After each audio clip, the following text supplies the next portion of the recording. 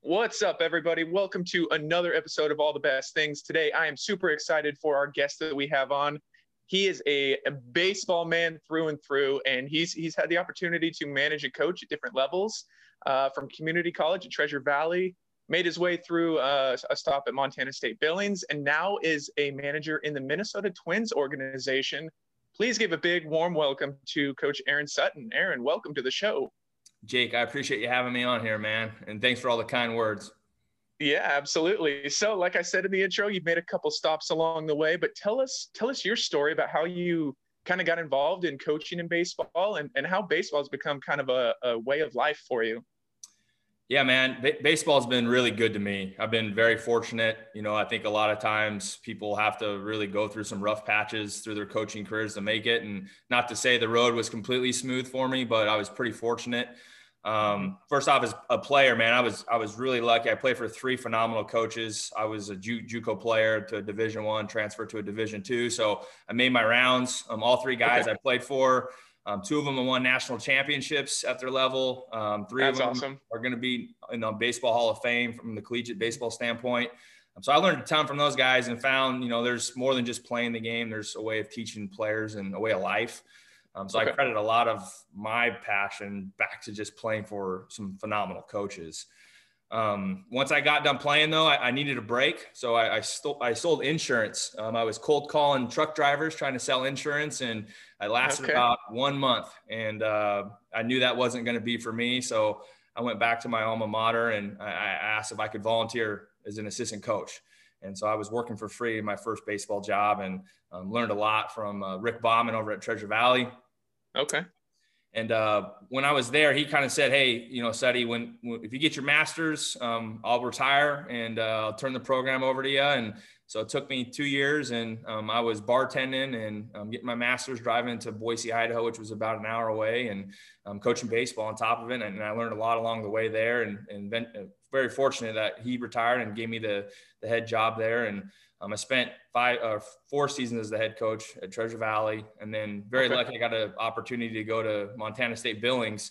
And I think it kind of goes back to like who you know, because Rob Bishop was the head coach. He'd taken the job at South Dakota State, and he was calling me for players. And I kind of asked him who was getting his job, and he got my foot in the door there, and had a great time in Montana. And then again, a couple guys that I've known through the baseball world. I've worked for the Minnesota Twins the last couple of years, and they kind of referenced my name. And one day I got a text message from Alex Hassan, who's our director of player development, and off we were running. And this was my first year in professional baseball, and learning a ton, enjoying the heck out of it, and excited to see what comes next. Yeah, that's awesome. Quite the year to be your first year. That leads me to my next question. You've had the opportunity, like you said, to coach at all different levels. Tell us a little bit about some of the consistencies you found from the JUCO level to Montana State Billings, and even up to the level you're at now. What are some consistencies, and what are some major differences in the style of play and your coaching style maybe? Yeah, I think, you know, at every level, you're going to see a lot of consistencies. Some of the ones that really stick out to me is the game's simple. Like teams that can catch the baseball, throw the baseball, pitchers throw strikes, and hitters make solid contact. Those teams usually win. And I think at every level, you could get more into the details. Obviously, at the professional level, we have access to so much information, but it really sums it up to those 4 things. So that's one thing that I would say doesn't change within our game.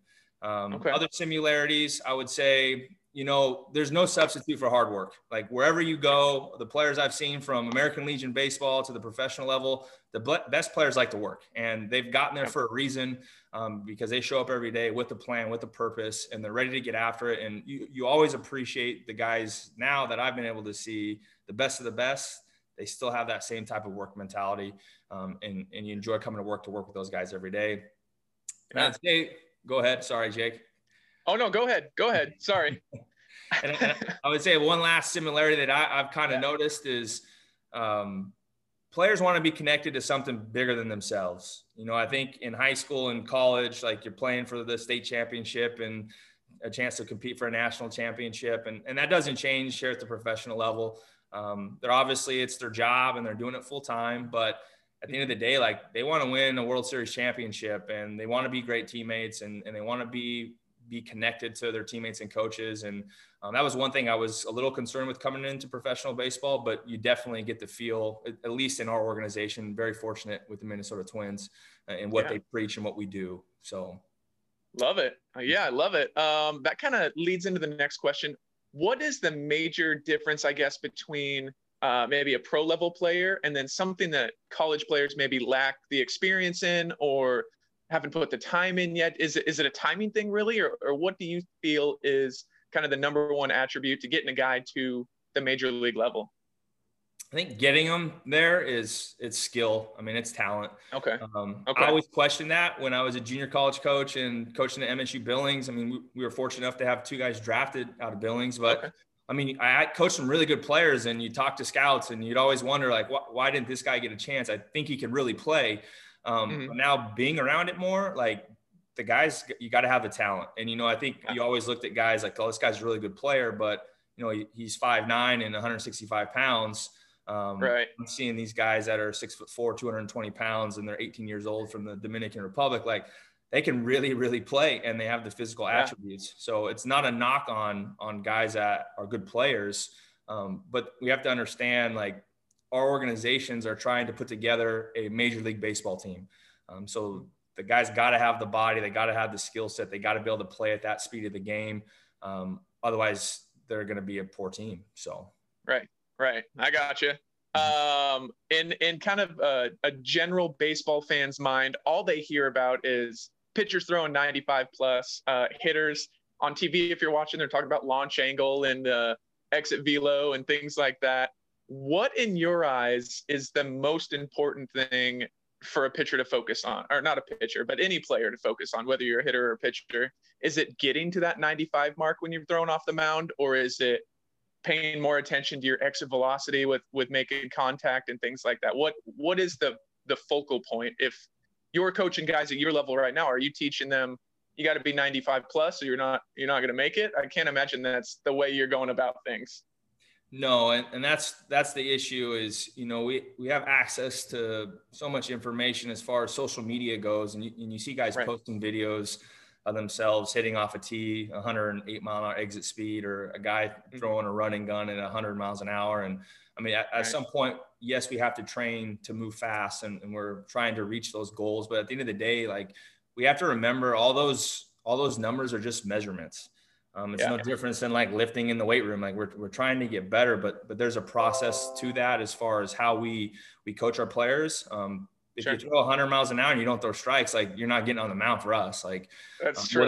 Will that get you more attention? Yes, no question. But at some point, like you have to refine those skills to be able to play the game of baseball. The same goes for hitters. Like I might be able to hit off a tee at 100 miles an hour, but the swing doesn't work. There's no adjustability. I can't hit a breaking ball. Those things all come to play. So, I mean, having the exit velocity and having the velo guns and how we train our players is great to have, because again, it's a measurement for us to see if we're getting better.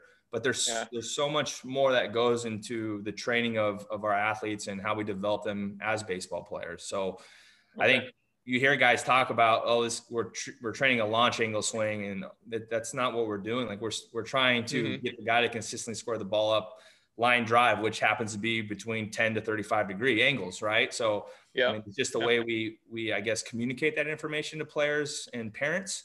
But I'm a big believer in it. I mean, I'm a big believer in having external cues, having goals for players to reach. It's kind of like running the 4-minute mile, right? Like back then, nobody thought it was attainable. And now you see guys throwing harder. You see guys hitting the ball harder. Now it's attainable. So people believe they can do it. So let's show them along that path of development how they can reach the goals. Gotcha. Next question is more on a personal level.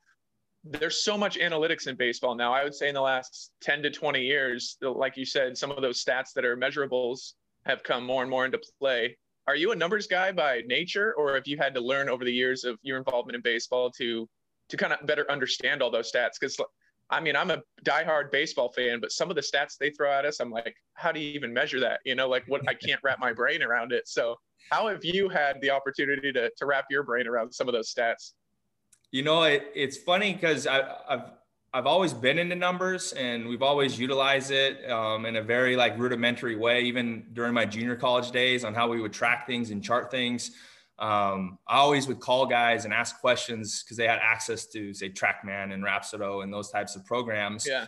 So you had to get kind of creative and handy with like a jugs gun and a pocket radar and find ways to train your guys in those areas. But once I got into professional baseball, and that was one thing they told me, like, hey, Suddy, like, you're going to get into this, you're going to have access to all this information. So I've really been on that like learning curve of taking in all that information, asking questions. But I would tell you, it's all really great information. I think the way we evaluated players in the minor league system off of batting average and slugging percentage, there's just so much more efficient way to do that. And pitchers with ERA, now we're able to like measure how good a pitcher does regardless of the outcome behind them. So it doesn't rely on if you have a good outfield out there or if the wind's blowing hard that day. So I think it gives us a very true measurement of who's performing well and who's just an average player. So people that are against sabermetrics and all that, I would just recommend to them like to do a deeper dive and really dive into what the numbers mean and how they can give us a truer like evaluation of a player's value. Gotcha. And then, so I assume you were recruiting and stuff when you were at the community college and MSU Billings there. What is now, you don't do so much recruiting at the level you're at now, but how are you evaluating players and making sure that they're a right fit for your team? Yeah, I think it's a different kind of makeup as far as you get to choose your players in college. And we have a huge organization and a phenomenal scouting department who does their research, and our front office is just outstanding as far as communicating to us who are our top prospects and who are guys that are kind of on the cusp. And we have to kind of go about our business that way. And that's just kind of the nature of the game is when you're a first rounder, like, we need you to get your reps and we need you to develop quickly, and we project you to be a big leaguer. So I would say from an evaluation standpoint, like, we're there more as a support staff. We're trying to make sure that they're ready to play. They're getting what they need every single day. Whereas in college, like, you're writing the script every day for these guys. And what we're trying to get these guys to do is to build their own routines. So when they get there, they know exactly what they need every day to perform at the highest level. So the evaluation doesn't come in as much because, I mean, our front office does a phenomenal job. Like, they're obviously watching film, they're doing research, they're checking in, they're flying into the affiliates to watch guys play. And then they ask us for their advice as far as, hey, how's this guy performing? How's his routines? Is he showing up every day with great energy? How is he as a teammate? Because I think all those things really matter, and it's not just a numbers game for us. To go back to our last question, we input so many numbers and statistics for these guys. But at the end of the day, if we want to have a great team that's going to win at a high level, like, we need great teammates, we need great people, we need guys to gel. So when they get out there, they're ready to compete together for the ultimate goal of winning a baseball game. Yeah, excellent. I love it. We're going to get into just a little segment I've kind of started. They're quicker questions, more personal though, not necessarily about your team or anything like that. Just to better get to know you and things like that for those watching or listening. Cool. So are you ready for it? I'm ready to roll, man. You're going to fire. Okay. Yeah, I'm just going to fire some questions at you. You don't have to give in-depth explanations or anything like that. Just kind of the first thing that comes to your head. So right off the top, we're going to go favorite food while you're on the road. I know this season was a little bit weird. Minor league system wasn't I don't know if you guys even played at all this year. Did you this summer? Yeah, no games. We had an instructional league where we got to just kind of play ourselves down here in Fort Myers. Okay, so in a normal setting, I'll lead with that. In a normal setting, what is your favorite food to eat while you guys are traveling on the road playing your series? Man, win or loss after the game? We'll go one of each. Pick one of each. Yeah, if you win, you're excited, man. You probably like to go out and get a nice steak, Yeah, okay. If you're losing, you're probably going to order pizza, get back to the hotel room, and figure out what you need to do better the next day. Okay, I love it. Away from baseball, favorite place to vacation with the family? Hawaii, for sure. Our family loves getting on the beach. My father-in-law, he goes there a couple times a year, and we've been fortunate. He's taken us a few times, and every chance we can get, we like to head over that way. I love it. Favorite thing to do away from baseball, whether it's, hanging out with the family or maybe something that you guys do in your spare time. What is your favorite time away from baseball? Being with my sons. I've got a 5-year-old Okay. son named Decker and a 6-month-old baby named Seeger, and Okay. just spending time with them. Decker's in coach pitch baseball now, so I've been able to get out there and run around with him and play some ball. And I never thought I'd be a full-time dad, stay at home, but through Okay. COVID, I was a stay-at-home dad with our youngest son, Seeger, and I enjoyed every second of that. So if we have spare time, that's what I'm trying to do, is soak up the family time as much as I can. Okay. Love it. And you've had a little bit more time on your hands. You did mention the two younger boys there of yours, but do you guys spend a lot of time watching movies or anything on Netflix or anything like that? Do you have a favorite show you guys are watching?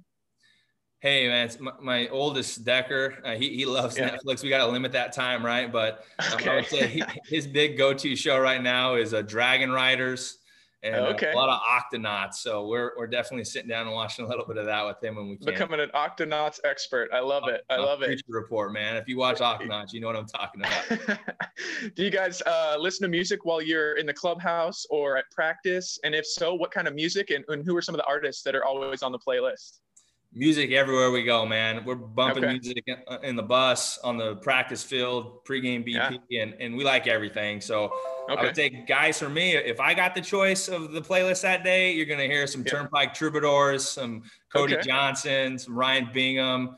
Yeah. If the players are on there, you're definitely going to hear a little bit more of a rap mix. I'm getting attuned to some Latin music now as well. So Okay.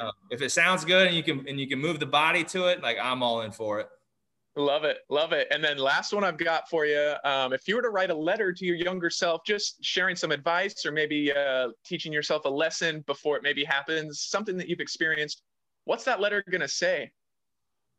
Man, going back to my younger self, I'd keep it pretty simple. I would probably tell myself, coach them hard and love them harder. I feel like as a young coach, you're really trying to learn and you're trying to be great at the baseball side of things. And Sure. we accomplished a lot of really good things as a program for our players. But to love them even harder, to build those relationships. I used to be a guy, like, you had to call me coach, and we had so many team rules. And now it's, hey, call me Suddy, come in, let's talk, let's sit down in the office, and it doesn't have to be about baseball. I tell our players I love them, I hug them, because I think more now than ever, these kids got it hard, man. And I think as coaches, we have to realize, number one, like, how hard the game of baseball is, but also the different backgrounds that they come from. And I was talking to a good friend of mine the other day, and he said, growing up, like, everybody would always tell us, your grandparents, your aunts and uncles, your parents, like, how hard they had it. And we don't know how hard they had it. I think it's finally turned to the point where, like, I look at my kids and I'm going to be able to tell them, like, you're going to have it much harder than I did. We're in this weird change of our society, and we've got to prepare those guys. So I think loving them harder and helping them along their struggles, because there's going to be a lot of struggles, would be something that I would really want to advise my younger self, especially as a young junior college coach. I love it. I love it. And yeah, like I said, that's all I had for you. I'm glad that I had the opportunity to sit down and kind of pick your brain a little bit. We got to know a little bit more about you. Is there somewhere we can follow the team you're coaching through the Twins organization and on social media? Are you guys pretty active during the downtime and off season? Yeah, the Fort Myers Mighty Muscles. There we go. All of those guys. I think it might be one of the most unique minor league mascots. We just changed the name over this year. We're excited about it. I think we have some cutoff jerseys, so we'll have like Flex Fridays and things like that. So a lot of fun at the ballpark. If anyone wants to get on and look, check out the Mighty Muscles over at Fort Myers. Okay, I love it. And again, thank you, Aaron, for spending some time. Feel free to, for those watching and listening, I thank you so much for sharing some of your knowledge and insight into the game of baseball. I mean, you're so involved in baseball that it was awesome to kind of talk to somebody that's fully immersed in it. And yeah, I just thank you so much.